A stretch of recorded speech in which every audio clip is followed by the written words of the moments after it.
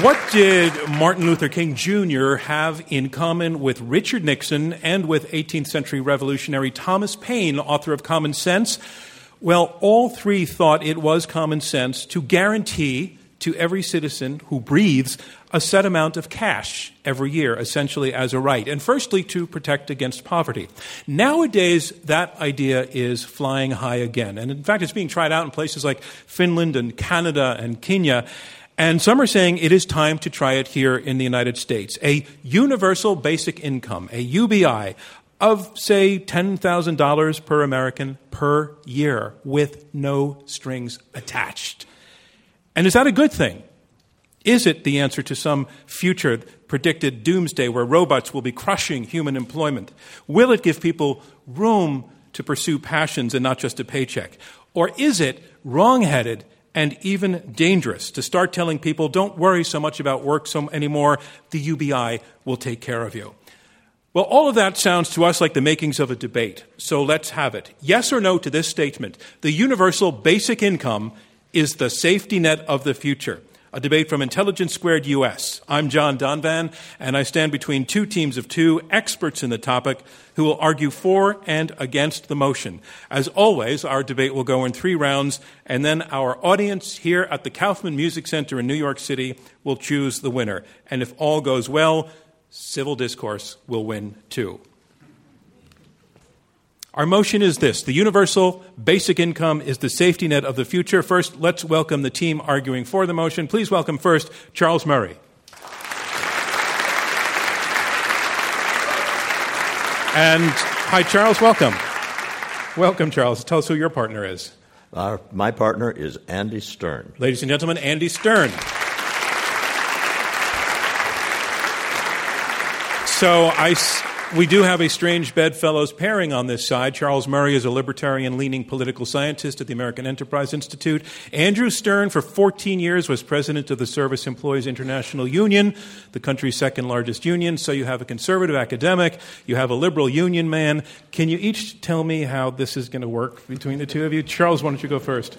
It's going to work great. I met Andy at a panel we were on together last August, and about 15 minutes in, I said, I like this guy. And how about you, Andy? John, I think you should never underestimate the power of a transformational idea. So it brought you together. Ladies and gentlemen, the team arguing for the motion.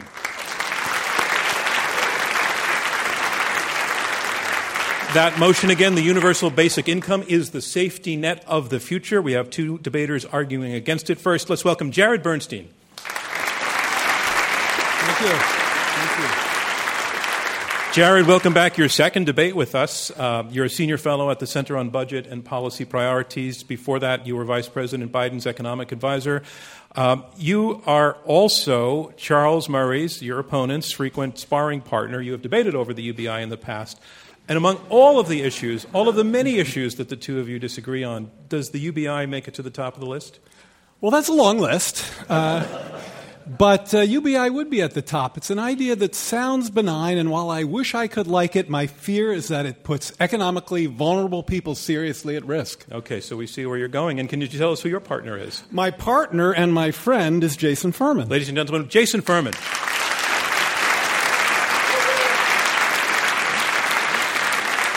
Hi, Jason. And you were chairman of the Council of Economic Advisors, where you served as President Obama's chief economist. The Washington Post has described you as the White House's wonkiest wonk. They even tracked down your old college roommate, and your college roommate said that when he met you, he was so intimidated, he literally almost turned around and went home. Who was your college roommate? Matt Damon. So did Charles and Andy need to be scared as well as Matt Damon was scared? I should be using this time to set expectations well, but instead I'll use it to note that Matt did not graduate from Harvard. Yeah, and yet somehow it worked out. The team arguing against the motion, ladies and gentlemen.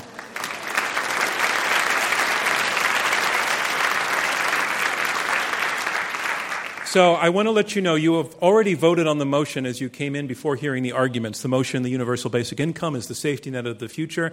At the end of the evening, after you've heard all the arguments, we'll have you vote a second time. to see whether any of the debaters have persuaded you to change your minds or move from one side to the other. And the way we declare victory is we give victory to the team whose numbers have moved up the most in percentage points between the first and the second vote. I want to be clear. It's the difference between the first and the second vote that determines victory for our debaters. Let's begin with round one. Round one are opening statements by each debater in turn. The motion is the universal basic income is the safety net of the future. Here to argue in support of the motion, first, Andrew Stern, a senior fellow at the Economic Security Project and former president of the Service Employees International Union. Ladies and gentlemen, Andrew Stern.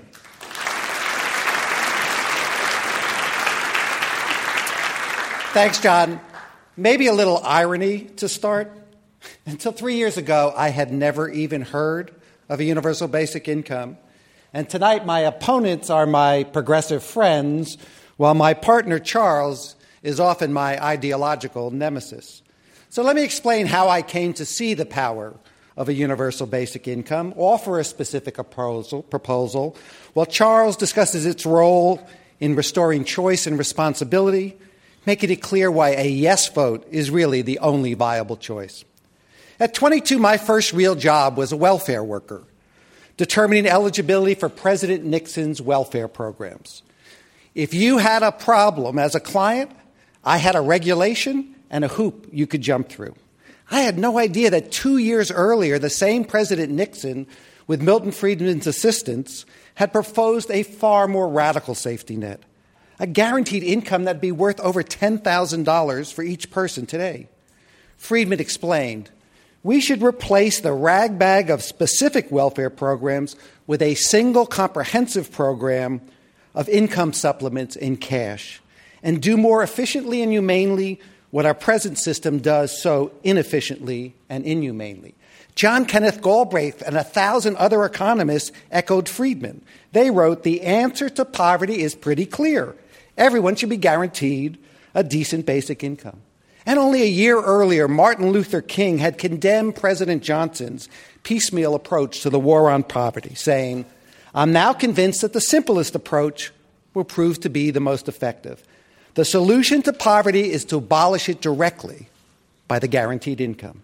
He said the dignity of the individual will flourish when decisions concerning his life are in his own hands.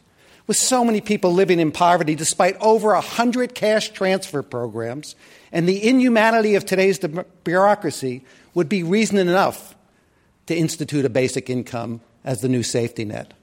But there are two more even compelling reasons. First, despite all the touted job growth and low unemployment rates, November's election was a shocking warning that the 21st century has gotten off economically to a really bad start. 47% of Americans couldn't find $400 for an unexpected expense. Nearly half are stuck in jobs that make less than $15 an hour. 40% perform unstable contingent work. A 30-year-old's chances of earning more than their parents are down 40%, and the number of people engaged in any paid employment is at the lowest level in decades. A mere 34% of Americans feel financially secure. The rest feel this is the United States of anxiety. So secondly, a universal basic income in this new age of insecurity could be both a shock absorber and a supplement to work. Finally, accelerating technology may create the greatest disruption to jobs in history. An Obama administration report said 83% of the jobs paying less than $20 an hour, one-third of the jobs paying $40 an hour, that's $80,000 a year, are going to be impacted. Oxford University, 47% of all American jobs will be lost. McKinsey, 45% of all tasks can be automated. And add to this chorus of disruptive technology the voices of the World Bank, the ILO, Joe Stiglitz, Elon Musk, Robert Reich, and Robin Chase. The first major disruption may actually be self-driving trucks, the largest job in 29 states, employing over 7 million people. Some may argue that we are Charles and I, the new 21st century Luddites. But as the chair of the Bank of England makes clear, every technological revolution, every single one, mercilessly destroys jobs well before the new ones emerge. So how can a basic income work after a possible phase-in? I propose that every citizen 18 to 64 would have electronically deposited into their account $1,000 a month. That's $12,000 a year. No strings attached. It's that simple. According to government statistics, that $12,000 ends poverty for the first time for 43 million people. It would allow entrepreneurs to start a business, women to escape domestic violence, or finally be compensated for their caregiving jobs. Workers could be retrained or not accept poorly paid or irregularly scheduled work. Students could pay for books and fees while prisoners could survive once released. And if these payments only go to citizens 18 to 64 and seniors receiving less than $1,000 a month in Social Security, then by a combination of eliminating current welfare programs, not all but some, eliminating tax expenditures, not all but some, not health care or not disability benefits, and then we add new revenue, whether it be a border, a VAT, a carbon, or even Bill Gates' robot tax, and claw back the money from people at higher incomes, we can afford to do this in America. A universal basic income is supported across the political ideologies because it's efficient and flexible and humane and can end poverty once and for all.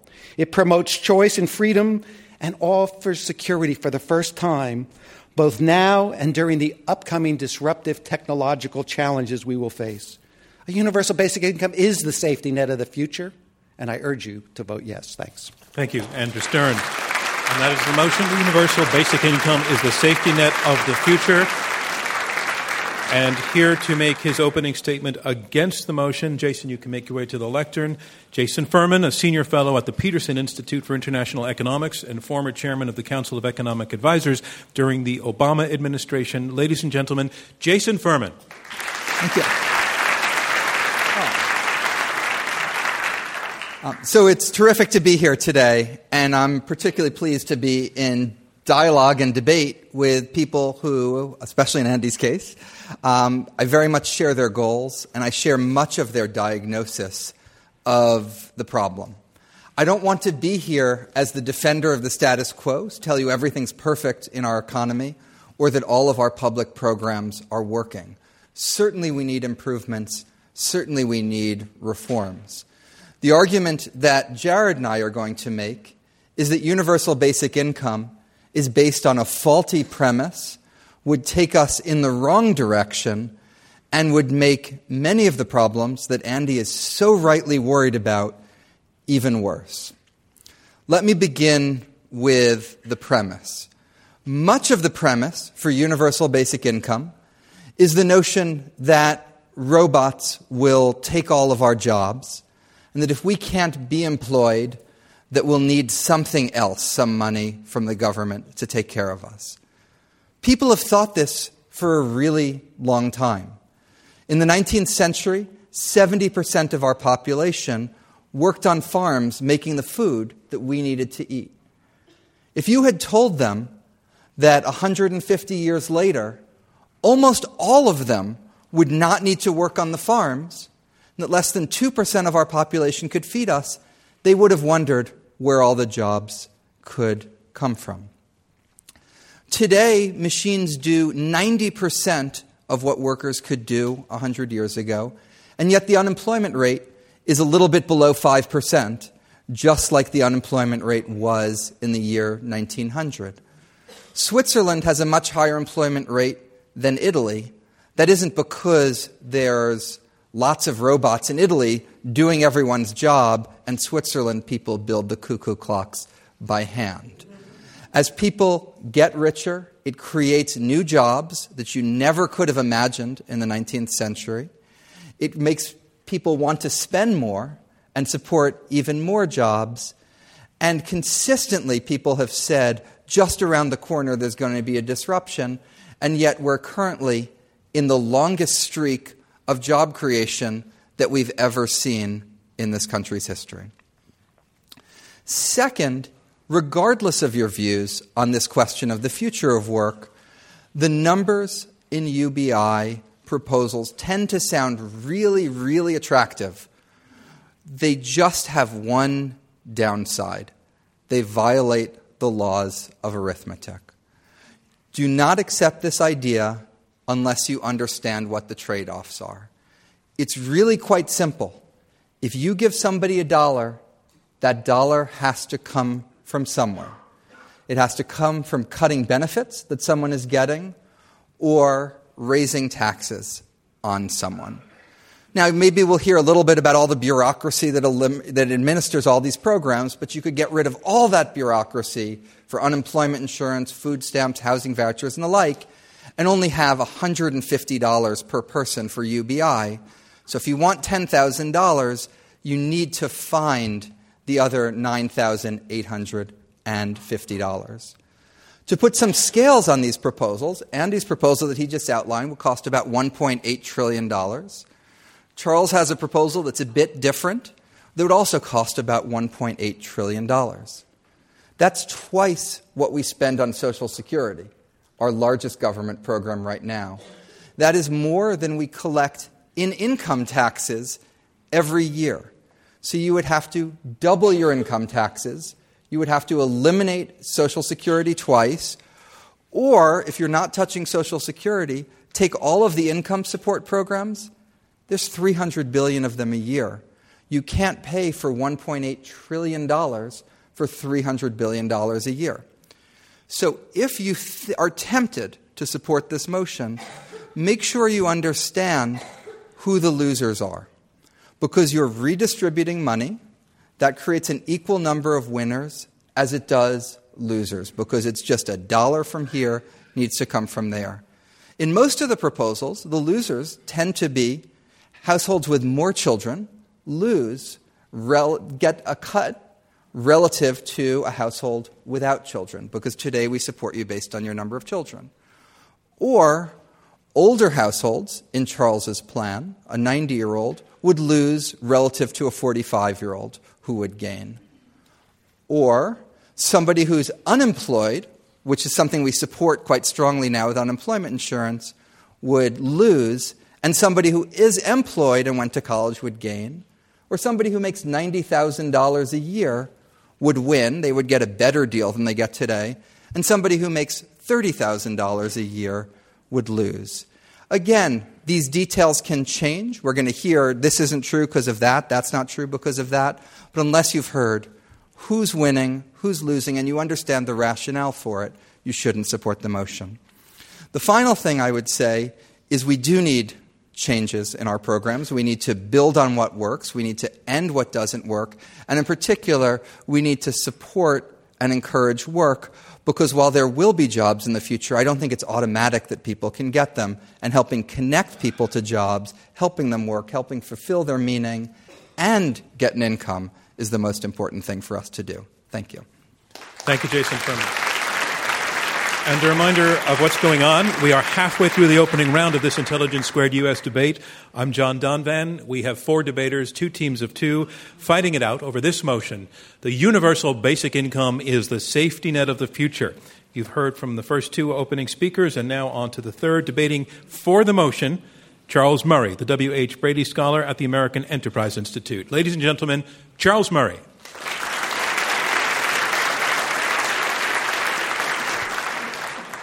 I'm going to engage along with Andy during the discussion period of a lot of the issues that Jason just raised, but I want to spend my time talking about some of the things that would be accomplished if we had a universal basic income.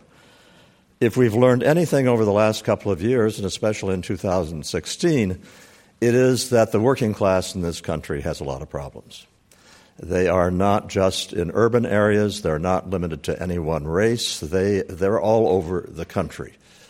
And these problems are ones that I think a UBI can deal with as the current system cannot possibly deal with them. And I want to start out with the example of people who are doing everything right but are low income. Let's say we're talking about a married couple with children. They're near the minimum wage. Let's say they each bring in $14,000 a year. That's $28,000 for the 2 of them. They're good parents. They are good neighbors. But they're also just scraping by. Under the current system, do they get any welfare benefits? Yeah, they do. But at $28,000, a lot of those have been phased out, and also it depends where you live in the country as what the other benefits are, and a lot of those benefits are in-kind benefits as opposed to cash. In the case of Andy's plan, which, by the way, for purposes of this debate, we're going with Andy's plan. Both of us are. In terms of Andy's plan, this couple now has $52,000 per year cash. That means that they are no longer having to rent a place which has Section 8 housing. They can go out and rent an apartment anywhere they want to that they can afford. It means that they are not giving out food stamps to the cashier at the grocery store. They're pulling cash out of their pocket. It means that they are not supplicating the welfare bureaucracy to please enroll them in this program and please don't kick them off that program. They are able to have a qualitatively different life. In material terms, yes, but also in terms of the independence and options. They are moving toward basically approaching a middle-class income. There are millions of such people in this country. They deserve to have that kind of life. We can afford to give it to them, and just doing that alone would be great. Now let me sort of go to the other extreme and the ways in which a universal basic income gives moral agency, whether people want it or not. Let's think of a guy who is your complete screw-up. He drinks too much, he can't hold on to a job, and he runs out of money 10 days before the end of the month. Well, under the UBI, he can no longer plead helplessness. His friends and his relatives can say to him, as they cannot say now, okay, we aren't going to let you starve. But you got to get your act together and don't tell us there's nothing you can do about it because we know you've got $1,000 hitting your bank account next month. You've got to start dealing with your problems. That's good. That kind of interaction multiplied millions of times around the country is having friends and relatives deal with human needs in ways that bureaucracies inherently are unable to deal with them. You have a situation whereby a guy who is living with his girlfriend is suddenly told, when the UBI is in effect, he's got to start paying part of the rent. Well, that's good for him, and it's good for her. You have other guys who have fathered children and walked away from them, and we really can't do much about it now with our child support laws because a guy can say, I don't have any money. Well, under the UBI, guess what? That money is deducted by court order before he ever sees it as it goes into the account. That's good for the child. That's good for the mother, and that's good for the guy, and it's really good for all the guy's friends who take notice of what's going on. But I don't want to go too far with getting people to shape up, giving people moral agency because they do, in fact, have resources and take on responsibility. I really want to focus and elaborate in the rest of the debate on all the ways in which the UBI gives people options. So let's go back to marriage again. You have the guy making $14,000 a year. He wants to marry his girlfriend.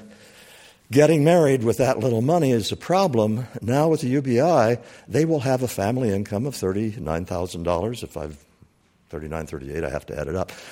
Even if the wife does not work at all.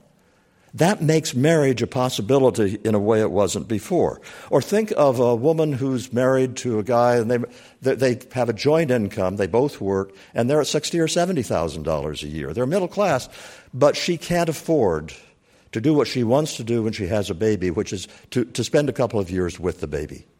An awful lot of affluent women on the Upper West Side of New York who can make that choice and who have careers choose to stay at home with their children, which is good for the child, it's good for the mother, it's good for the dad, it's good for everybody, it's good for the community.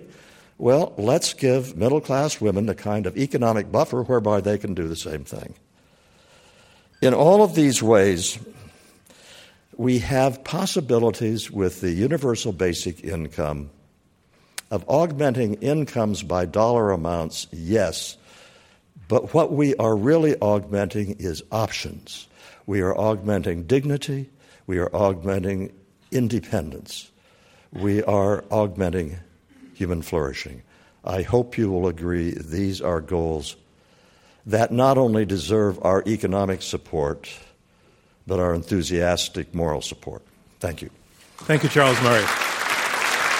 And that motion again, the universal basic income is the safety net of the future. And here making his opening statement against the motion, Jared Bernstein, a senior fellow at the Center on Budget and Policy Priorities, former chief economist to Vice President Joe Biden. Ladies and gentlemen, Jared Bernstein. Thank you. Thank you. So Jason started somewhere around 1800. I'm going to start by taking you back just about a decade ago when the two of us were working for a new historic presidential administration. That was very exciting. In the midst of the worst economic downturn since the Great Depression, that part was horrifying. These days, in a fact that poses a challenge to our opponent's end-of-work hypothesis, we're adding an average of 200,000 jobs per month. But back then, we were shedding 700,000 jobs per month, over 2 million jobs lost in the first quarter. And why am I telling you about this? Because that recession threw 14 million additional people into poverty. 14 million people ended up poor. That's 5.5 million more people who live in New York City. This was between 2007 and 2010. But, and here's the first point I want to impart to you, once you account for the anti-poverty programs that lifted their income, their wages, that provided them with extra nutrition, with housing, and with health care, the number of poor remained essentially flat. Even amidst the worst recession, I hope, of any of our lifetimes, once you account for these interventions, poverty was essentially unchanged, even in the midst of the Great Recession. Now, the reason I'm underscoring this is because if our opponents' UBI proposals had been in place, this would not have occurred. And that's for one of two reasons. Either the resources that we're now using to support anti-poverty programs would be diluted, as in Charles's plan, that's the universal part, or if you envision that we're somehow going to provide people with the UBI on top of what we're now providing for them, you run head on into the constraints that Jason raised. The idea that you'd be spending the full amount of what our tax system already collects every year. The tax system needed to support a program that keeps the current safety net in place and builds a UBI on top of that is not one we should consider realistic, even in the context of this debate where I think we usefully suspend political disbelief to have a discussion in the age of Trump when conservatives are falling all over each other to cut taxes on rich people and cut spending for poor people. Resource constraints exist, even in that world. And a dollar going to someone who doesn't really need it is a dollar that isn't going to someone who really does. Now, of course, UBI supporters from the right argue that the help that we're providing to poorer and elderly people today doesn't work. From Ronald Reagan to Paul Ryan, they say, we fought a war on poverty and poverty won. Charles writes in his book, quote, the welfare state produces its own destruction. But these claims are false. Back when Reagan first made that claim, the safety net lifted 4% of the poor out of poverty. Today, it lifts 40%, more than 40% out of poverty, a tenfold increase. Today, our anti-poverty programs, which UBI proposals, both those of Andy and Charles, would wholly or partially end, lift 40 million people out of poverty, including 8 million kids and 18 million elderly persons. And in a deep and important contradiction to this claim of the welfare system self-destructing, we now have long-term research that shows that for children who benefit from poverty reduction, the benefits are long-lasting. Poverty reduction that UBI would, I fear, undermine. Kids who get nutritional support were less likely to be obese, to have heart disease, or to drop out of high school compared to kids who didn't. The Medicaid expansion was also, kids who benefited from the Medicaid expansion were less likely to drop out and more likely to finish college. $1 spent on early childhood education results in roughly $8.60 of benefits to society, about half of which comes from increased earnings for children when they grow up. Now, those who know my work, and I hope some of you do, know that I spend a lot more time thinking about ways to improve this system I'm describing to you than I do touting and defending it. After all, even with all of the poverty reduction I've described, poverty rates are far too high.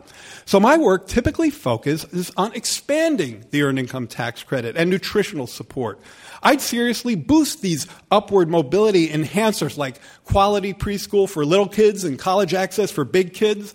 I'd make sure that unemployment insurance helps people longer, especially in places that get especially hard hit in recessions. I wouldn't guarantee everybody a basic income. I'd guarantee low and moderate income people a job. But if we instead choose to use our resources on people who don't need them, we won't be able to build on the progress we've made. Again, I understand and appreciate the usefulness of constraining political reality for this debate. But let me end my initial comments by relaxing that constraint, because there's little point in totally abstracting from reality. Bob Greenstein, a poverty expert with whom I work, said, any possibility of overcoming the obstacles to UBI will require a left-right coalition that has significant conservative support, and conservative support for UBI rests on an approach that will increase poverty rather than reduce it. I just don't see how you implement the program, some aspects of which I like, that our opponents are touting without seriously hurting the poor. There's no way to add a program closer to Andy's, as he recognizes, without seriously raising taxes. And I've been in D.C. for almost 30 years, and not only have I seen total unified resistance to tax increases among Republicans, I've seen too many Democrats buy into that as well. Unless our nation's politics radically change, I'm sure the answer is the worst-case scenario. A UBI may well hurt the people who need help the most. Thank you. Thank you, Jared Bernstein. And that concludes round one of this Intelligence Squared U.S. debate, where our motion is the universal basic income is the safety net of the future. And now we move on to round two. And in round two, the debaters address one another directly as they answer questions from me and from you, our live audience in New York. The motion is this: the universal basic income is the safety net of the future. The team arguing for the motion, Andy Stern and Charles Murray, have argued that the working class and extensively the middle class is in trouble, that jobs are dying, incomes are dying, and that with the predictive future for artificial intelligence, work itself may become obsolete, throwing potentially tens of millions of people out of work in the lifetimes of people who are here with us now. They argue that the universal basic income is a floor that would work as a hedge against, not only as a hedge against poverty, but would also allow for the dignity of people who are otherwise suffocating for oxygen to survive financially. They make the further argument that there's a social good, that the UBI would augment options, that it would augment independence, that it would remove excuses for irresponsible behavior. But their bottom line is options would come with the UBI. The team arguing for the motion, Jason Furman and Jared Bernstein, first of all, they make clear that they are not defending the status quo. They don't think everything's perfect as it is. They do think that reforms are needed. However, they are simply not as pessimistic as their opponents, either about the future of jobs or about the performance of anti-poverty programs already in place. They say that the prediction of a doomsday scenario for obsolete labor is way oversold. Surrender is being made prematurely to the notion of giving up on helping people find jobs by paying them not to work, or paying them because they can't work, to be more precise. They do not want to rally around the idea of helping people get by without trying to help them continue to find work. And bottom line, they say that their opponent's plan just doesn't work because the math does not add up. There's a lot here, and I want to separate some of this into different parts, and I want to ask the debaters as we go forward. I'd like to enforce conversations around different aspects of this, so not to bleed into the other points you want to make, because I will attempt to get to them. But the first one I want to get to is just the basic presumption that the team arguing for the motion is making, the presumption that at a very accelerated rate, jobs are dying, that work is changing, that, as I said, human labor will become obsolete, possibly in the lifetimes of people who are alive with us today. So I think we're talking 20 to 30 years from now at the outside.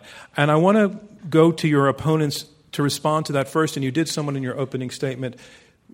Why challenge so vociferously, Jason Furman, this notion that things really, really are changing quickly, that this time it is different? Somebody wrote a book, a guy Martin Ford, a few years ago called Rise of the Robots that made this prediction. The Wall Street Journal in 1960 had an article with the headline, "The Robots Rise," that made exactly the same prediction 55 years ago. People have been predicting this for a really long time. There is no evidence for it in the data. The fraction of the population that works varies a lot across countries and across times, but it depends on economic circumstances and what you're doing to help prepare people for jobs and succeed in jobs, not on the number of robots you have. So rather than treating this as inevitable and surrendering to the robots, we should be figuring out how people can succeed, thrive, and work in an era when, yes, we hopefully will have more robots doing more of the things that they're better at than humans, freeing us up for other, even better jobs. Okay, Andy Stern, your opponent just used the word inevitable, saying it's not inevitable, but you're almost on the pretty darn sure it's inevitable side of the argument. I'm certainly at the point that to ignore the possibility and not plan for it would be a critical mistake for our country. The problem with economists are they try to predict the future by looking at data from the past. And I think we just had an election where people used a lot of data from the past and kind of missed the point, because things actually do change in this world. And there was a headline one time that Donald Trump would be president, and everybody laughed at that as well. And now we have him as president of the United States. So let's not say because the data once happened or it will never happen again. Let's look at this. Elon Musk, Bill Gates, Stephen Hawking, people that are creating the future, all will tell you this is an event that will occur within the next 20 years. Not obsolescence. And it's not just robots. It's software that's enabled globalization. It's autonomous vehicles that allow for self-driving trucks. It's the Amazon new checkout, which is like Easy Pass, where you walk out the door and all the things are accounted for. The studies by Boston Consulting, the World Bank, the ILO, the European Union all say there will be a massive disruption in jobs. I don't know why the data may not show it, but everybody else in America does. And didn't we just learn the lesson of ignoring that? Andy, part of Jason's argument is that, we've heard this again and again and again, and you're saying this time it's different. I do think this time is different because I think the facts are entirely different. Let me bring in Jared Bernstein. I don't think it's legitimate to argue that you shouldn't make predictions and then make predictions, because we don't know what's coming around the corner. And you're right about that, Andy. And Jason's right that when people have said this has been coming around the corner, it hasn't been. What I would say is I'd encourage the audience to think in a commonsensical way about this. Look around. Do you really see? I happen to walk up here from Penn Station today. There's a lot of work going on in New York, let me tell you. Do you look around, and not just in New York, but throughout the country, do you really see the end of work? I see a lot of work that needs to be done in transportation, in infrastructure, in childcare, where people, not robots, are so important, in teaching, where people, not robots, must do the work, in elder care, same thing. And if we're smart, in areas like renewable energy, where I believe there's serious and deep employment possibilities. And that's precisely the kind of dynamic that has happened throughout history. New opportunities, new sectors, new places for us to do things that need to be done. Okay, Charles Murray. Yeah, for a long time, artificial intelligence was way overhyped, oversold, underperformed. And I think the way to look at the curve we're on right now, it's been going like this, and we've just started the steep incline, whereby artificial intelligence is enabling software to do things that would be considered 10 years away just a year ago, such as, for example, becoming the best Go player in the world because the software taught itself how to play Go. I think something I want to add on to Andy's point is it's not just working-class jobs that are going to get displaced. The really great hollowing out of jobs is going to be in white-collar jobs, in accountancy, in all sorts of legal, paralegal work, in all sorts of things where you used to make a good salary because you had to be pretty bright to do it. You had to make judgments. And guess what? At this point, the judgments made by the software, in many cases, are better than the judges made by the employees. It's going to be a huge displacement. Jason Furman. Just to respond directly to two things you both said, absolutely, we're going to have a lot of disruption and a lot of change. We had a lot of disruption and a lot of change when we went from agriculture to manufacturing, from manufacturing to services. The question is, what do we do to help people cope with and deal with that change and land unemployment? But I wanted to, Charles, take your example of lawyers. The New York Times had a good write-up of a study, I think, from McKinsey recently. Mm-hmm. There's all this talk that AI can do all the discovery for us, so that's going to replace lawyers. Well, lawyers also appear in courtrooms. Lawyers talk to their clients. Lawyers negotiate things.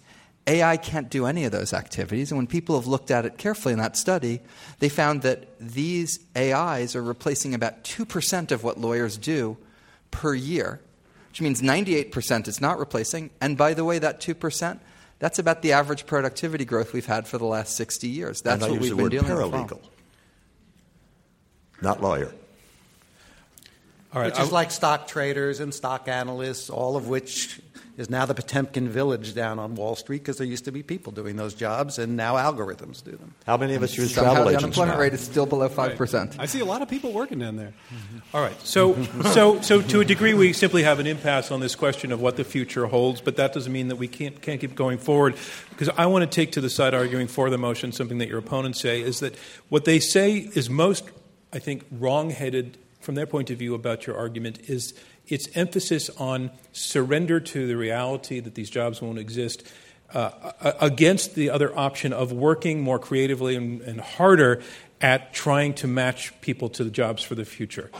And that's their main critique is don't give up. You're giving up too early. Let's continue to do some sort of work on creative programs, education, et cetera, job matching. Andy Stern, what about that? So I'm not giving up, but I think we should raise the minimum wage. I think we should do many of the things they say. But we would be irresponsible to not take into effect an incredible amount of belief that something big is going to happen that's going to affect people's lives. People are already insecure. This could be a supplement. It doesn't have to be a replacement, just like the EITC is a supplement to work. There will be work. It's just not going to be enough of it. And I think what we need to do is have a policy that's flexible enough, and we should understand that when the agricultural to the Industrial Revolution to now went on, it was miserable for several decades, as the head of the Bank of England said. And what are we going to do? Just let people suffer? Or are we going to have a policy that's flexible enough to help make that transition? So bottom line, without a UBI being part of the process, you're saying that their hopes for some sort of solution are in vain. They're as good as they are right now, which is pretty bad. Jason Furman. I'm sorry, Jared Bernstein. Yeah. Jared. So I actually don't think that's our main argument. Okay. I think it's a key part of our argument, this argument about employment not disappearing and going up in smoke. There's still a lot of work for people to do. But I think, to me, our core argument is the following. I said it, Jason said it. The way I said it was, $1 going to someone who doesn't really need it is $1 that isn't going to someone who really does. Okay? That is the problem with the universal of universal basic income. I mean, their plan gives $12,000 a year to Bill Gates, to Warren Buffett, and they don't need it. And in fact, Andy talked about the EITC. That's a really important wage subsidy for low-income people, lifts 10 million people out of poverty every year. He takes the EITC and he takes food stamps and he puts that into the UBI and dilutes that anti-poverty effectiveness. And that, to me, is the core problem here, because it's not just that the UBI is going to people who don't need it. It's that you're undermining some poverty reduction effects that are working. I want to let Charles Murray respond to that. They're saying that your plan would be burning some anti-poverty programs that actually do good and do work. Okay, now we could go into a variety of ways in which at income levels you start to claw back part of the grant and all of this. I don't think I want to spend a whole lot of time talking about that, because I don't think that Jason and Jared have gotten our core point, which is, you don't want to give money to people who don't need it, so we'll have means-tested programs, which is what we have now. And you end up with this bureaucratic, no, it's not that it's so expensive. That's not the problem with the bureaucracy. The people in this audience probably mostly have to deal with the government in terms of doing the DMV, and when the IRS tells you you owe them an additional $855.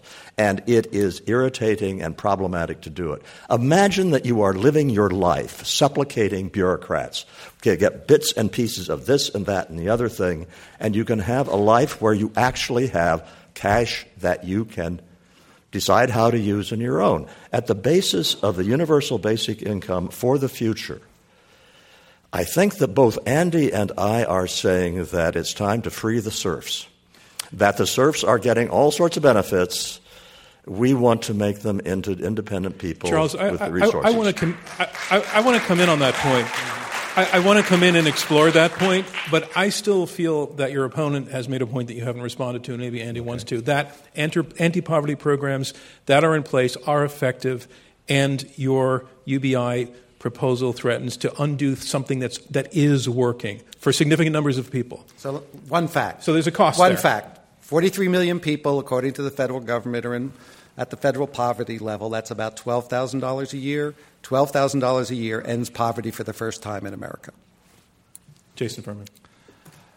And $50,000 a year would be even better than $10,000 a year. In fact, our side is going to support $1 million a year and ask you to vote for us and against our opponents.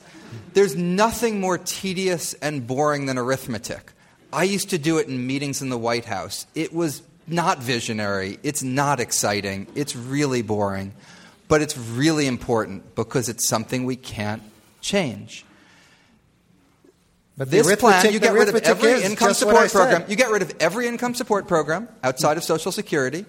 That is enough for a UBI of $1,500 a person. So now that family we heard about before, working so hard at the minimum wage, instead of making $28,000 a year, they're making $31,000 a year. Does that sound as exciting to you? Actually, it's a bit worse than that, because at $28,000 a year, they're actually getting a decent amount now in terms of nutritional assistance, housing vouchers, and the like. They would lose that, with the money saved from losing that going to pay someone at $50,000, $100,000, $1 million, $10 million a year. Okay, if we got additional revenue, there's a lot of places to invest it. I would start with preschool, continue through college and training. Those have higher returns than you can get in the stock market. They can help us prepare for a future where jobs are being dislocated, get a high rate of return, and are a more fair and efficient way to do it. Okay, Andy Stern, an argument.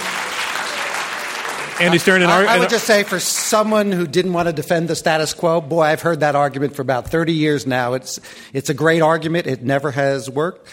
And the basic math, this isn't phony math. It's not making up numbers. There are 43 million people in poverty. $1,000 a month takes them all out of poverty and gives them choice. The question is whether your plan makes it better or worse for them. If you are giving more money to someone at $80,000 a year, you are giving less money to a poor person. No, unless you're we're giving them taxes. $12,000 a year. That is not less than they are getting now.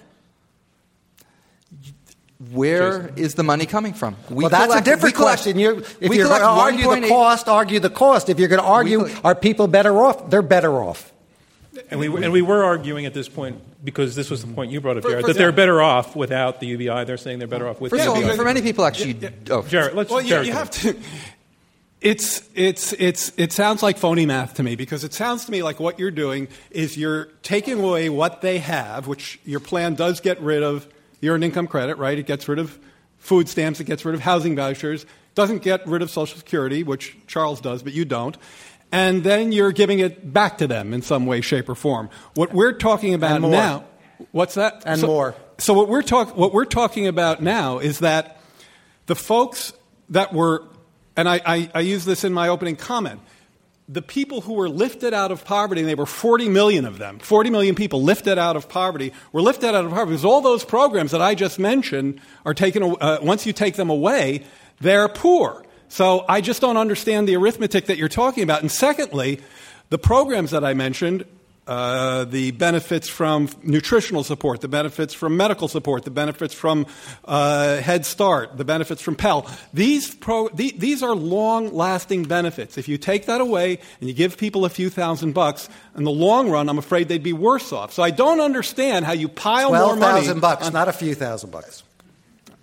Look, we have two different things we're conflating. One is, can we afford the program? And the second one was, will people at low income levels be better off? The people who get the most money in terms of the size of the benefits are single women with children. And under the additional $12,000, which Medicaid is still being provided under Andy's plan, the numbers add up to about the same. They are not winners or losers in this calculation.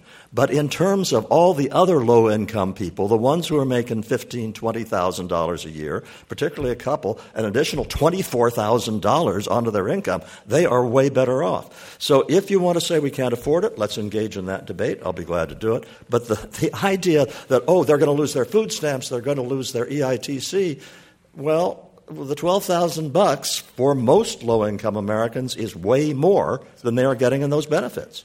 So, first of all, two things. One is that's actually factually inaccurate, in that in certain circumstances you actually are getting more benefits today.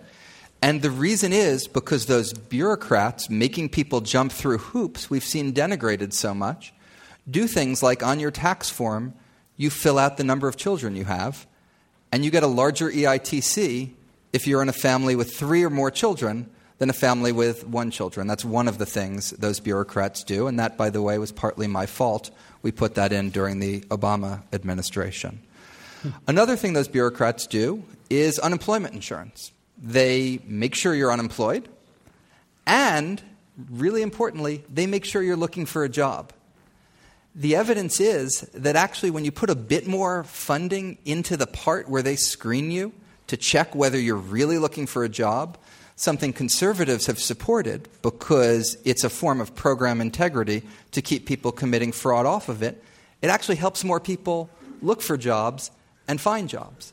So that's something where you get a bureaucrat involved. They do a bit of extra work. It's not so simple. It's not writing them a check, but it's for a good purpose with a good outcome. Andy Stern. You worked in welfare bureaucracies. Well, as I said, I had 3 binders in front of me to be so helpful.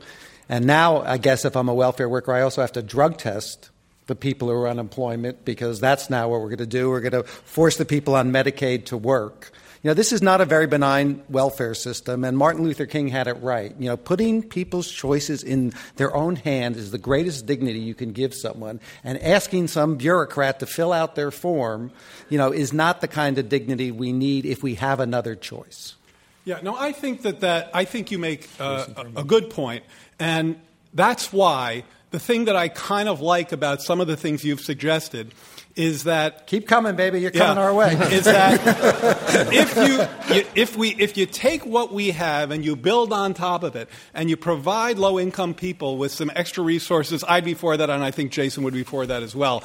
The problem is this income constraint that you're just not dealing with. Your example before, and it's easy to get tangled up in this, really sounded like you're going to take everybody's benefits away because you're going to combine them into a UBI, and then you're going to give them back to them in the form of a UBI. So they're no better off, except for the fact, and here you have a point, that they have cash now instead of having to go through a set of programs. Hold on, this is key. Recognize that you can't do that if you're taking a big chunk of resources that you're now giving to low-income people and giving it to high-income people. And the other side has not dealt with that problem yet. The only way to do that is to take it from low-income people or raise a bunch more taxes, and at some point you have to face that constraint. Okay, John, I'm bursting over here. Go ahead. Go ahead, Charles. That's the first time I've ever heard a debater say he was going to burst, and it frightens me.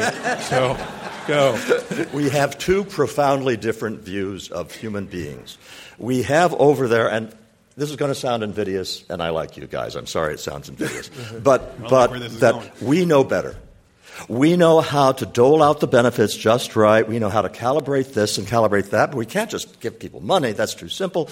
And it's much better if we do all of these smart things that we know how to do. And you got Andy over here and I saying, give them the damn money and let them decide how they want to live their lives and get out of their way. Can I... Okay. Hey, one moment. I do feel that each of you are making points that the others are not responding to, and your opponents have made the case a number of times that there's dignity involved with being able to make your own choice. I haven't heard you respond to it, and the other side has been telling you that you haven't told us what's going to happen, why it works to give Bill Gates $12,000, and aren't you not taking that money away from somebody else? And I want to move on to the third topic that you raised, Charles, which is the whole social impact of this on the fabric and the texture of life. But before we do that, I want to give your side 30 seconds to respond to their well-made point, I think, that you're talking about giving money to rich people as well who may not need it. Okay, so the 0.1%, which is $62 million, pay the same tax rate as the people in the 20% bracket. 17% of the income is paid by the richest people. They get 27% of the tax expenditures.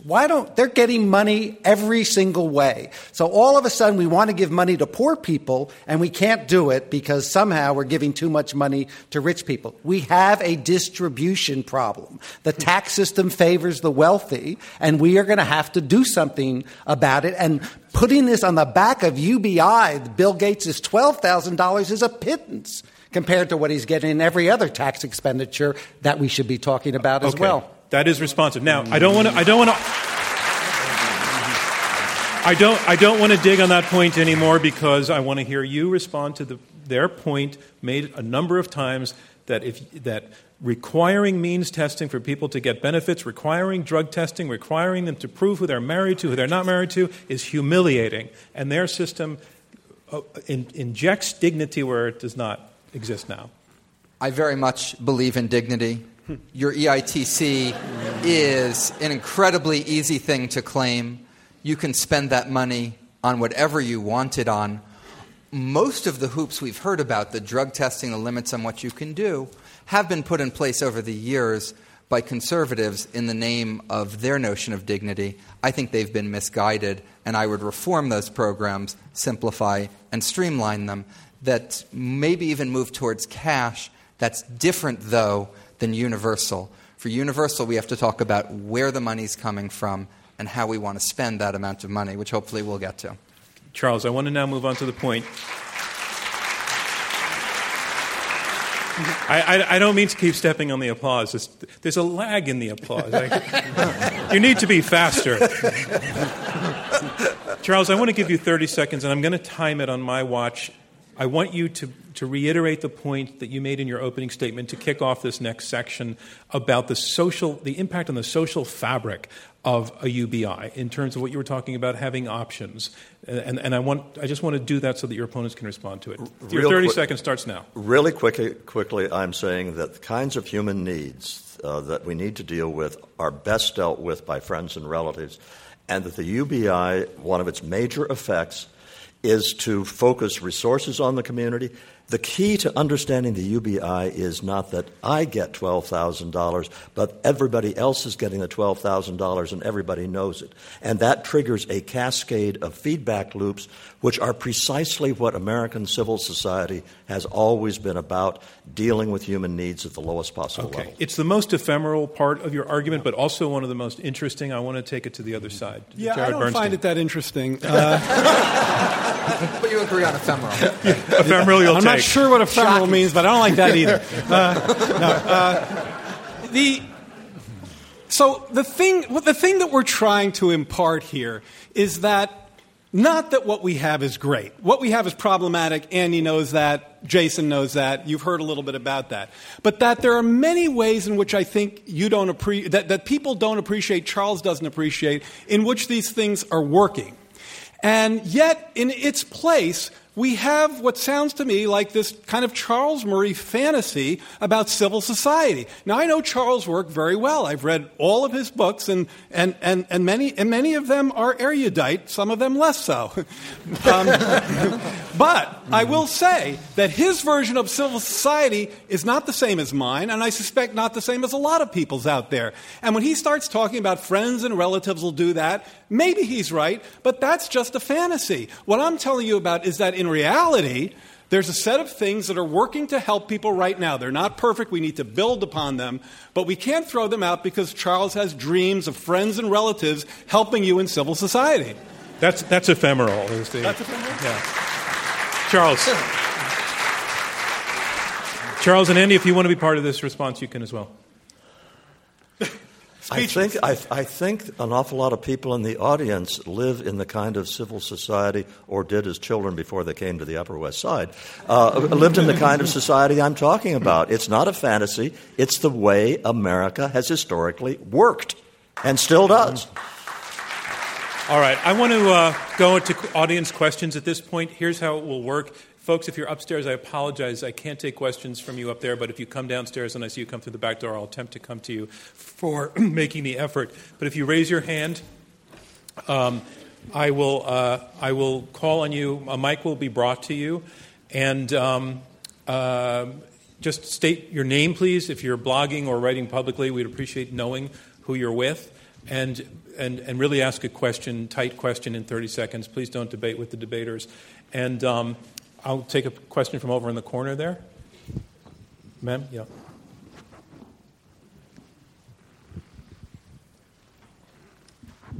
Hi, Jillian Creighton with Futurism.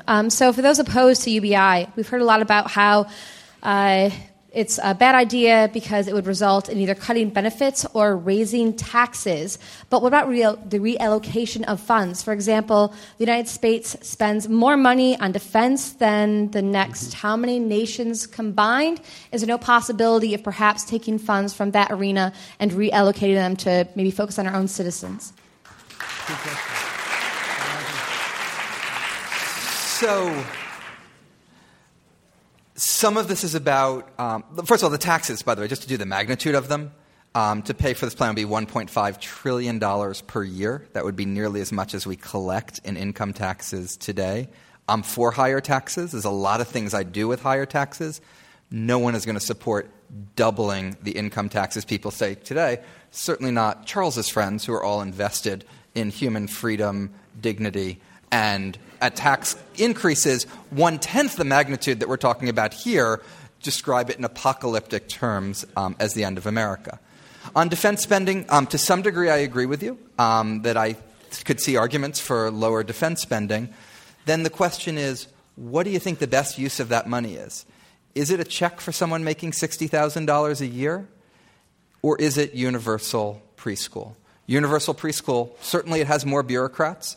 It has requirements. For example, you need to go to school to benefit from universal preschool.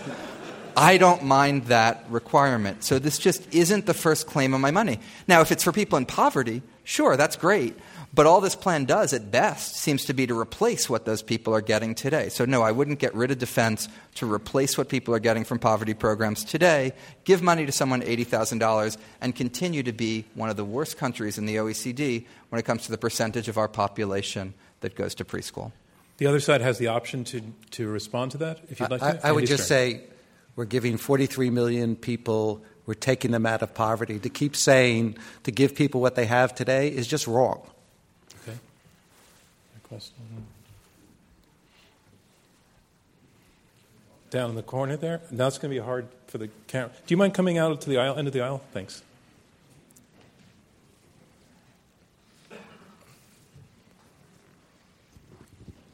So since it's sort of going off the last question because it didn't feel like it was totally answered to me, instead of looking at this this is for the opponents of it, instead of looking at this from the perspective of it can't be done because it's either raising taxes on the middle class to pay for it or the money's coming from other programs, let's assume that you are tasked with putting this together. And I would like to challenge you to come up with some other ways you could maybe pay for it, like carbon taxes, reduced health care costs, raising flat taxes on everyone of 10%, taxing unearned income at the full rate, taxing financial transactions at the fractional rate, things like that. I see where you're coming from. Yeah. Like, what would you do as a solution? I support a lot of what you're trying to say there, because in my work, I'm often thinking about precisely those sorts of mechanisms to derive more revenue.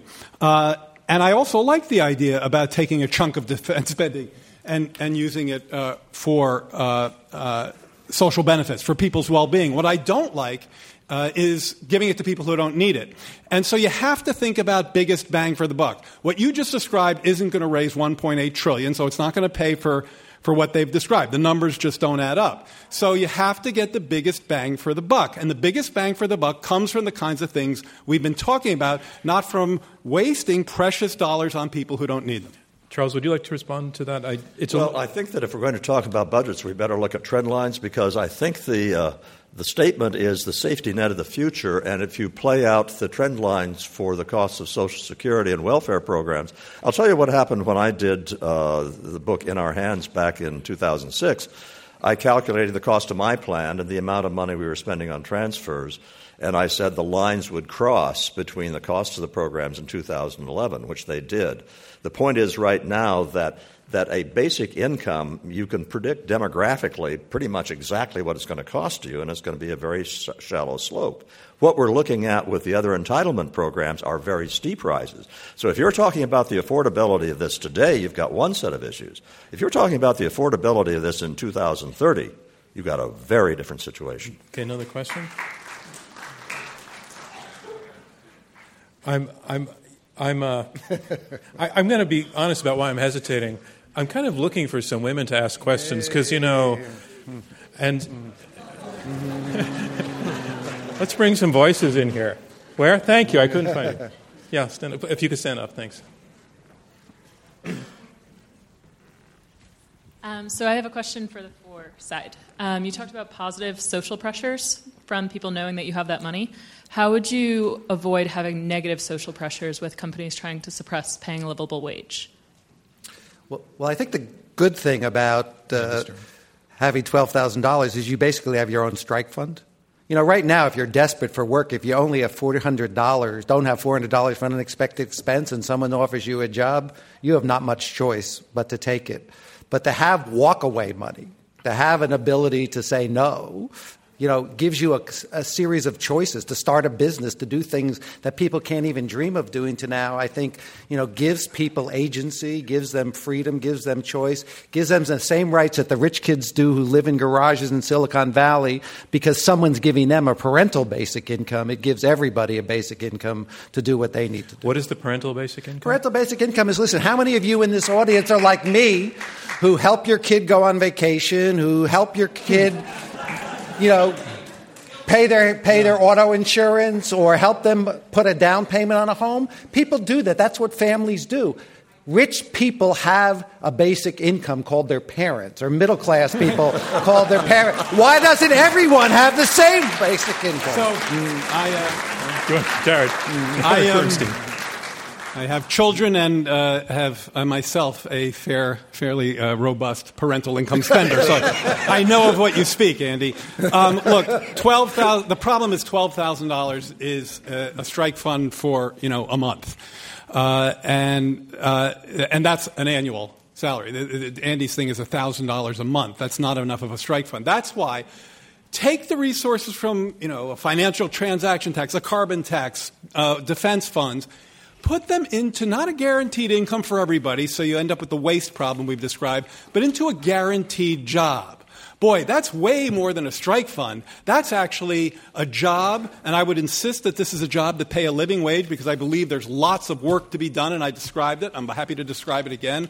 That's where I would go with this, a guaranteed job for low-income people. Anyone who's able-bodied, wants to work, can work, and that we could pay for on the kinds of numbers that we're throwing around now. That doesn't cost the same amount as a UBI because it doesn't waste its resources on people who don't need it. I want to remind you that we are in the question and answer section of this Intelligence Squared U.S. debate. I'm John Donvan, your moderator and host. We have 4 debaters, 2 teams of 2, debating this motion: the universal basic income is the safety net of the future. Okay, right down front on the aisle. If you could stand up, they'll find you. Thanks. It's coming from behind you. Thanks. Thanks for your patience. Thank you. I'm just curious. Could you just give us a name or first name? Oh, yeah, Bob. Hello. Hi, Bob. As we believe that. It's your real name. Yeah, so my question is that sometimes this can be sort of spoken about in the abstract. And I'm curious to know, how much time have any of you directly spent with people in poverty or the truck driver who may lose their job? And how has that informed your opinion as you talk about this subject? I think that's a fair and good question.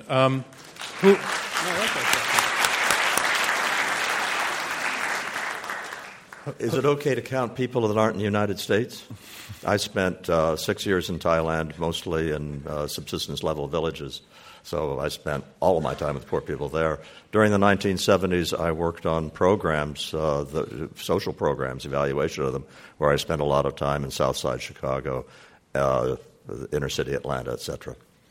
Anybody else want to? Yeah, but I spent my entire life with janitors, child care, home care, food service, security workers, and welfare workers. in fact. And so my whole life is somewhat informed, and the reason I came to UBI was because I see it as the answer for those people compared to the welfare system and the low wages that they currently have.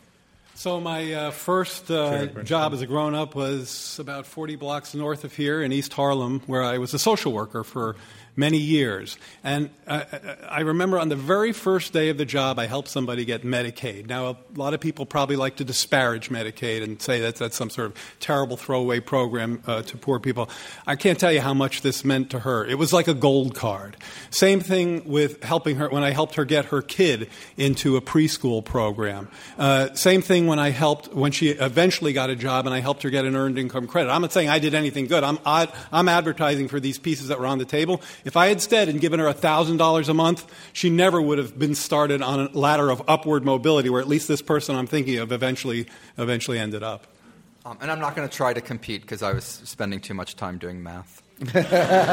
So I just want to say that's normally a question I would not take because it doesn't actually their experience doesn't actually relate to their ability to present an argument. But in this case, I felt that you were making a case about their credibility, and I found it really interesting. So thanks for bringing that to the debate. Yes, ma'am. Yeah. Hi. Mike's coming for you. Hi, my name's Sarah. I'm also with Futurism.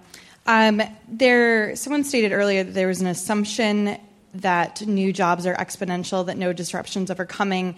And my question is that, 25 years go by and we see clearly that the job market cannot keep up with automation and employment reaches depression levels. Would you then support UBI at that point? And Okay. if not, what solution would you propose? Let's take that question to the side arguing against the motion, whom it's meant for. Yeah. To be clear, I'm not talking about the very far future. And I think if we're ever in this situation, I would be perfectly comfortable allowing the robots to design our UBI program for us. If we're looking at the next couple decades, though, I'm much more concerned with what we can do to prepare people for those jobs rather than giving up and assuming that they can't and get them. I just want to say in terms of sort of an instruction to the jury, it was agreed by the debaters that we're not talking about 100 years from now future. We're talking about, and the side arguing for the motion really was presenting a case about something coming at us rather quickly. So this side does not, future isn't, the year 5000 for these guys. They don't have to defend that. Right down the aisle here.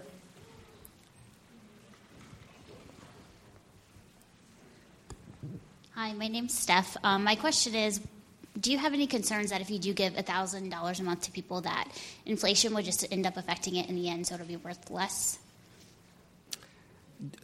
I certainly have a concern. Andrew Stern. But, all the work that's been done to date has not proven that to be happening. The Alaska dividend, where they do get $1,300 a month, hasn't proved to be a big inflationary. I'm not sure everybody knows about that. So okay, in Alaska, instead of giving everybody a new welfare program that Jason and Jared would redesign, they decided just to give people $1,300. They give people money from the oil reserves directly to people, and they have a trust that every year, people get something between $1,000 and $2,000 a year. And in 2008, they got $3,289 per person. No matter how many people in the family, everybody got it. So some families of 5 came away with $16,000. So that was a different way to give people money. And the other experiments, we did 5 experiments in the United States about universal basic income during Richard Nixon's time. We're now doing it in Finland and Ontario, and we'll learn more, but so far there's not evidence. If I could just say very briefly, that's not an inherent problem to UBI. It's a fully solvable one. You can take the benefit and index it and have it grow over time.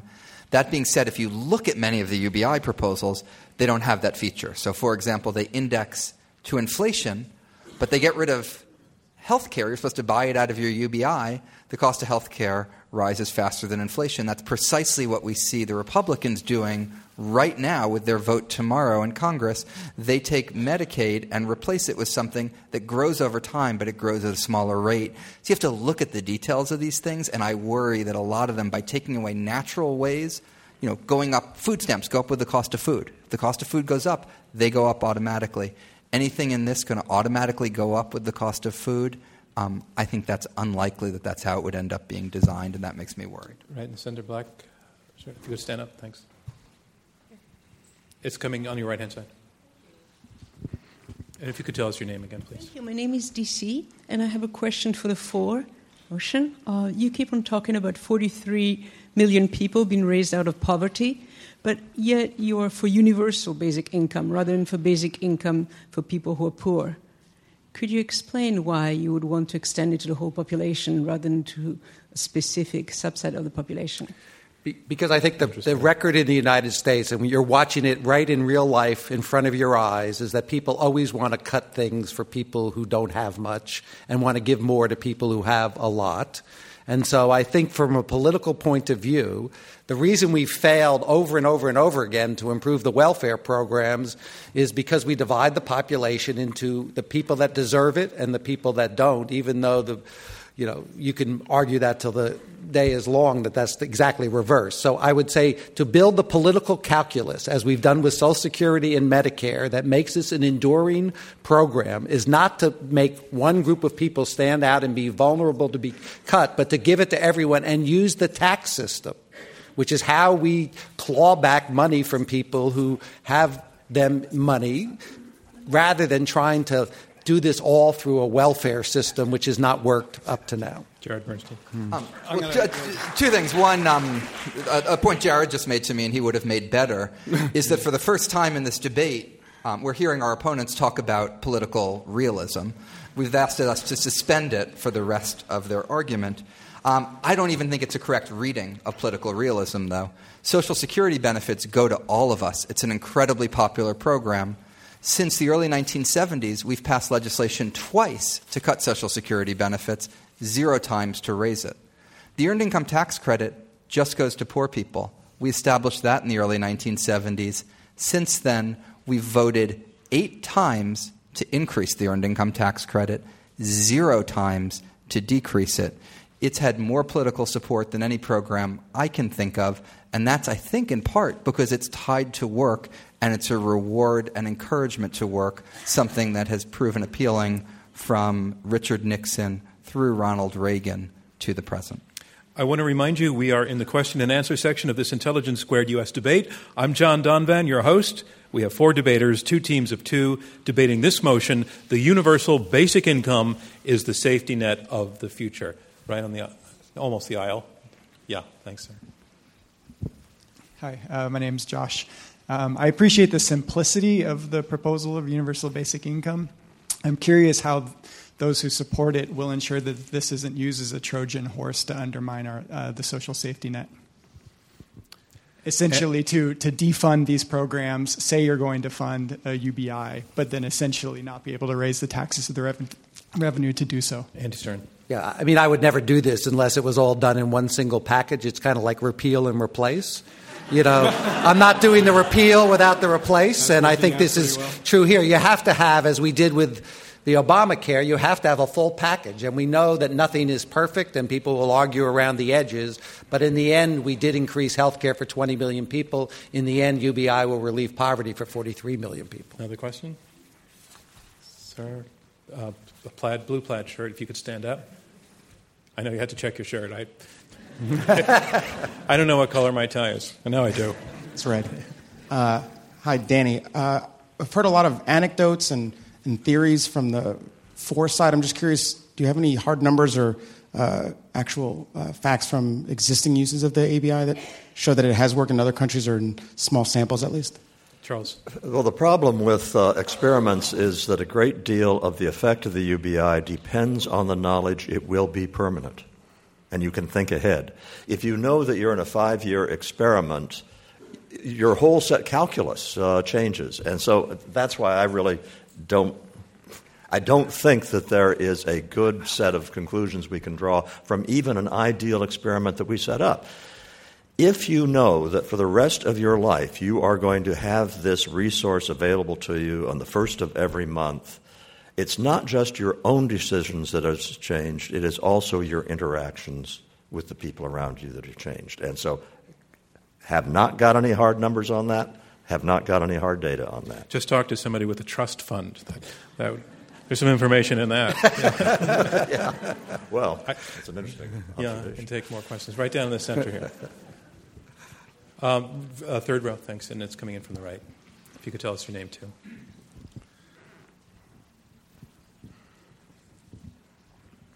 Hi, my name is Dan, and I'm currently going to school at Columbia University for computer science on my universal basic income, the post-9/11 GI Bill. So I have that to depend on every month.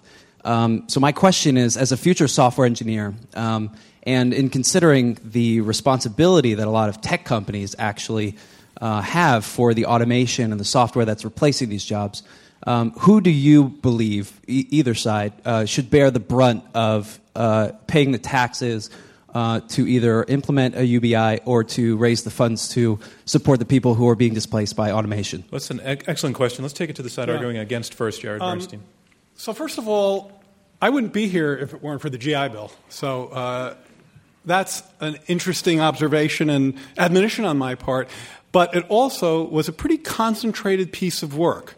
Most of the people who benefited from the GI Bill, just having to do with the structure of this is my father was in the war, World War II, were people from low-income areas. So it kind of actually fits closer to our model of getting the water to the fire versus getting the water to where it's not needed.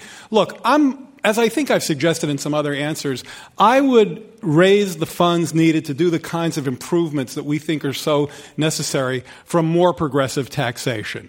I like the idea of looking more deeply into spending on defense. It's the next 7 nations. We spend more on defense than the next 7 nations combined.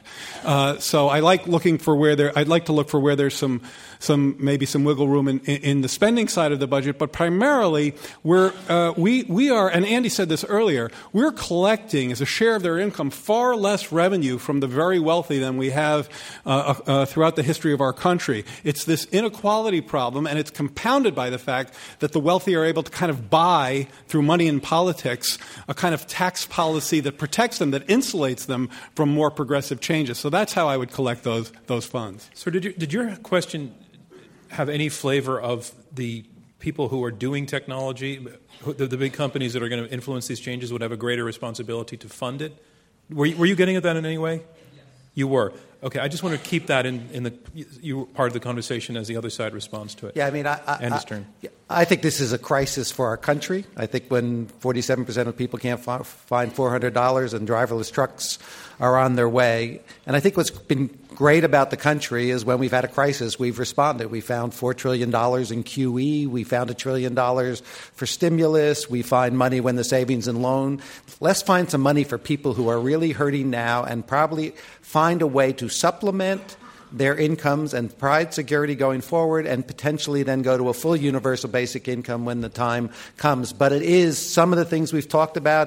Maybe it's a robot tax that Bill Gates talks about, but there's a VAT tax, a carbon tax, an asset tax, a border tax.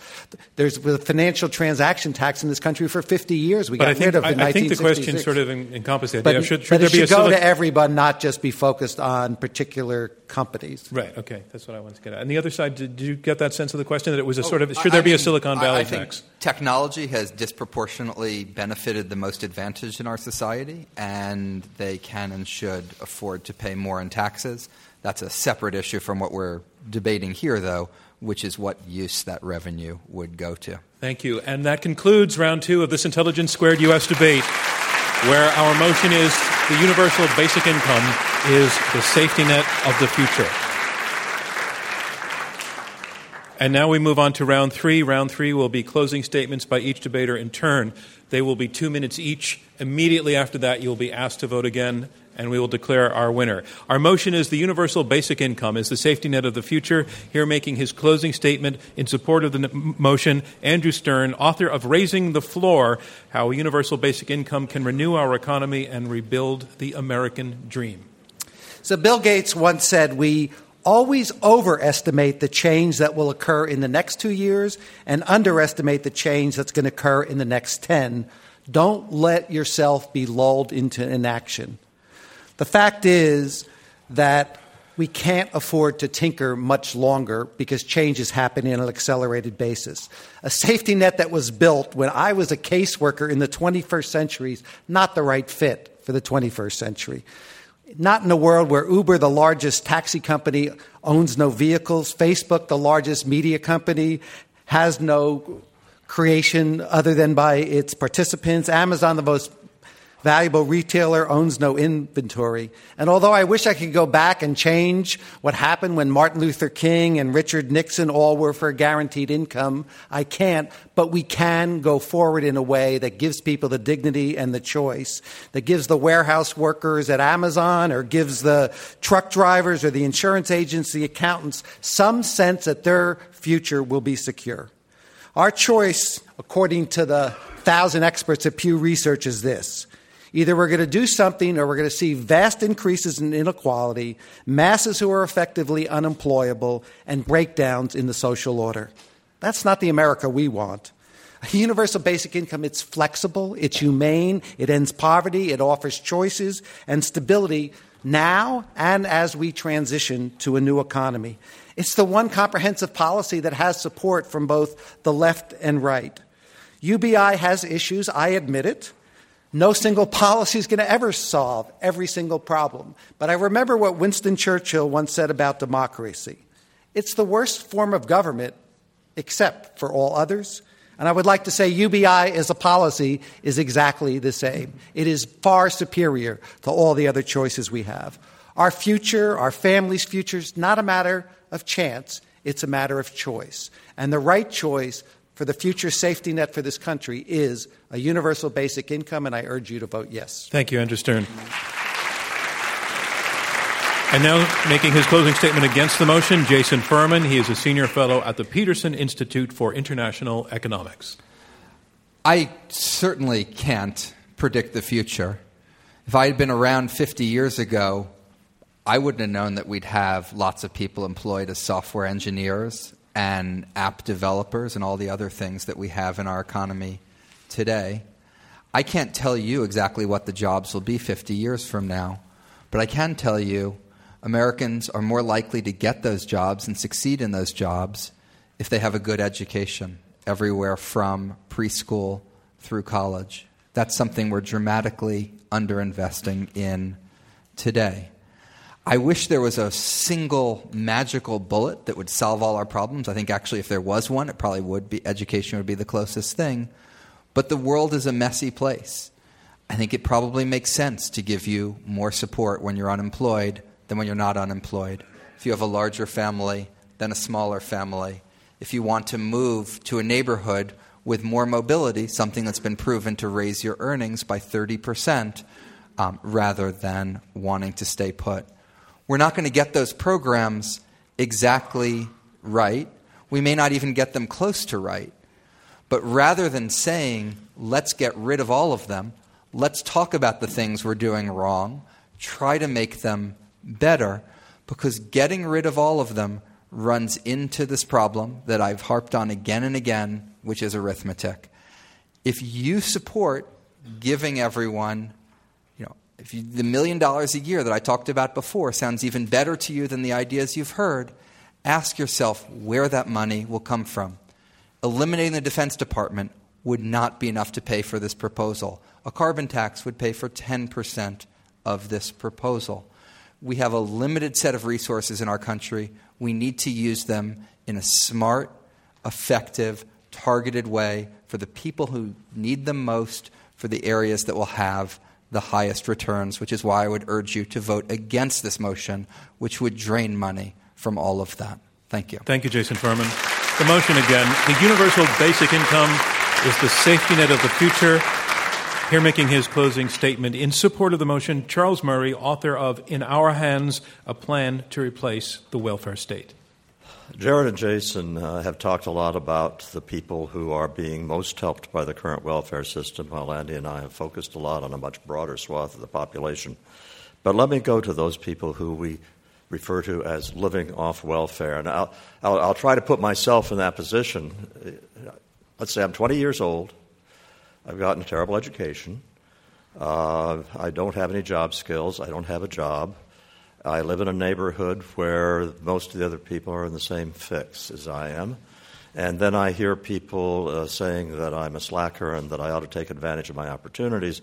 And I say, opportunities? What opportunities? There is no realistic route for me. Yes, I will get my welfare benefits from the current system. It's humiliating, and it ties me to where I am, can't afford to move. In that context, you have the UBI come in. The UBI does not exhort me to go out and get a job. It doesn't stage manage my life in any way. It doesn't give me guidance. What it does is say to me just this one thing, and I've never had a reason to believe it before. Your future is in your hands. That simple message, your future is in your hands, is what we in this room most want for ourselves and what we most want for our children. Please join me in endorsing a plan that will make it true for all of our fellow citizens as well. Thank you, Charles Murray. And the motion again, the universal basic income is the safety net of the future. And here making his closing against the motion, Jared Bernstein, a senior fellow at the Center on Budget and Policy Priorities. Of course, we want you to support our position and vote no on the question, but frankly, I care a lot more about what you take home with you from this debate. I've been a social scientist now for over 3 decades, and the thing that motivated me in my 20s burns just as bright in my 60s, and that's this. People must be able to realize their potential, their economic potential, their educational potential, their spiritual potential. I get that it's easier to write a check for everyone, including those who don't need the money, than to do the heavy policy lifting that can break down the barriers that so many people face today. I wish I could do that with a UBI check with $1,000 a month to buy the dreams that Charles talked about, but they're more expensive than that. By providing everyone with that kind of income, you're not going to come anywhere close to ensuring secure housing, adequate nutrition, access to quality childcare, educational opportunities from preschool to grade school to college and beyond, and a decent job that pays a living wage. What's more, we've made real progress against every one of those barriers. Not enough, by a long shot. And the next 4 years, please God, make them just 4 years, will be pure defense, trying to protect the progress that we've made. In that climate, I see no reason to help conservatives prove their prophecy, a demonstrably false one thus far, that anti-poverty programs will self-destruct. Like I said, I started my career as a social worker a few blocks north of here. Every single day, bar none, I saw clients that were people just like me, except for they weren't white, and where doors were flung open for me, they were slammed shut for them. If Andy wants to provide those folks with some extra resources, fine. Good idea. But let's not kid ourselves that we've helped them to overcome the barriers to realizing their potential. That work is much harder, much longer lasting in the lives of those who've been left behind, and thus much more important than UBI. Thank you. Thank you, Jared Bernstein. And that concludes round 3 of this Intelligence Squared U.S. debate, where the motion is the universal basic income is the safety net of the future. And now it's time to learn which side you feel has argued most persuasively. We're going to ask you again to go to the keypad at your seat and vote a second time. The motion, the universal basic income is the safety net of the future. Push number 1 if you are with this motion now. Push number 2 if you are against this motion now. Push number 3 if you became or remain undecided.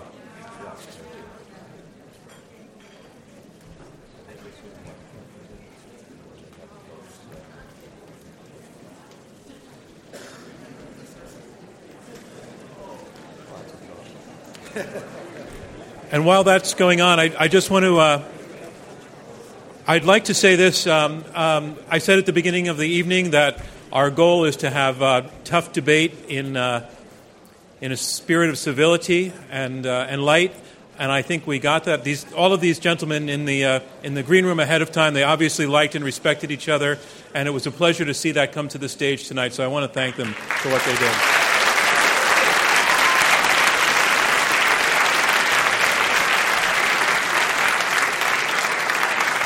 I was personally stunned to learn that Jared Bernstein is in his 60s tonight, as shocked as when Charles told me he was 29. But you all brought great spirit to this. I also want to say something else about the questions. I don't think I threw out a question tonight, and that's rare. And as I said, I was very taken by the question you brought that normally I would have thrown out. I think it moved things forward, and I've learned a lesson from that, so thank you. I want to make this other point. Those of you who are not regulars have not heard me say this before. Those who have, please bear with me. We are a philanthropy. Intelligence Squared pays the tickets that you buy don't come close to paying the cost of putting this production on. We rely on donations and support and private support as well. And we have a number of very important supporters, but we also have an army of smaller supporters, and we would love to have you join that group. We've just developed a way for you to support us by using your phone. I'm going to give you a number to text to, and if you text the word debate, then you'll be getting a link that you can then use to make a contribution, and we would greatly appreciate it. The number is 797979. I'll repeat it, 797979, and if you text that word debate, you can help us keep this going and help us growing, which is our goal. I want to let you know about our next debate coming up here on April 6th, but first I want to say a word about Walmart. Walmart was built on the foundation of Sam Walton's strategy, the lowest prices anywhere, anytime. And it worked. Since its start in the 1960s, it's grown to be the world's largest retailer. In the U.S. alone, it employs 1.5 million people in 5,000 stores across the country. But our debate centers on whether Walmart has been good for America. On April 6th, we are debating this motion, Long Live Walmart. I think it's going to be fascinating. It's going to be a very, very interesting way to look at first of all, not only a business, but a cultural phenomenon, one that we are, well, not so much if you're living in Manhattan, but otherwise almost anywhere else. I just think it's a very, very interesting way we've chosen to shed light on an economic question. So we would love to invite you to join us for that. Later on this spring, we'll be producing debates on whether video games make us smarter. In June, we're going to be in San Francisco doing a debate looking at tech companies and government demands for their customer data. Tickets for all of those are available for our website. And for those of you who can't join our live audience, there are a lot of other ways to catch these debates. Those of you who are watching the live stream right now know that. You can visit our website at iq2us.org also to vote on our debates, to watch them, to listen to our podcasts, a lot more. You can also read on our site the writings of all of these debaters on the topic that you just saw, so you can learn more about what they think and how they came to their conclusions. Membership to our site is free, so you can set up an account and start tracking your favorite debates. And you can play along with our game if the longer you spend and the smarter your comments, the higher your IQ2 score goes on our site, and it's fun. I got gifted a 200 IQ2 score, and it's sort of one of those things I would never get into the college I got into. If I had to apply now, I would never have a 200 IQ2 score if I didn't just get it right away. You can watch all of our debates on demand on Roku and Apple TV apps, and listen, as I said at the beginning, on public radio stations across the country. All right, so I'm just waiting for the results, which I'm looking to our producer to. I'm told. The voice that speaks in my ear said 20 more seconds. So don't leave.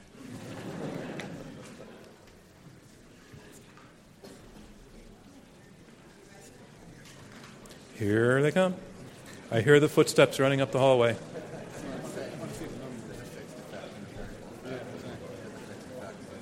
Thank you, Claire.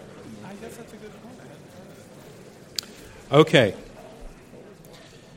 Repeating, the universal basic income is the safety net of the future is our motion. As I explained, the team whose numbers change most in the upward direction between the first and the second vote will be our winner. In the first vote, 35% agreed with the motion, 20% were against, a very large 45% were undecided. So those are the first results. Again, it's the difference that's going to lead to victory for one team or the other. Let's look at the second vote. In the second vote, the team arguing for the motion, their first vote was 35%, their second vote was 31%. They lost 4 percentage points. The team arguing against the motion, their first vote went up from 61%, from 20% to 61%. They pulled up 41 percentage points. The team arguing against the motion, our winner.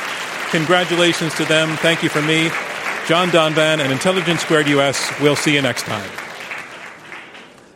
Okay. Thank you, everybody. It's a pleasure.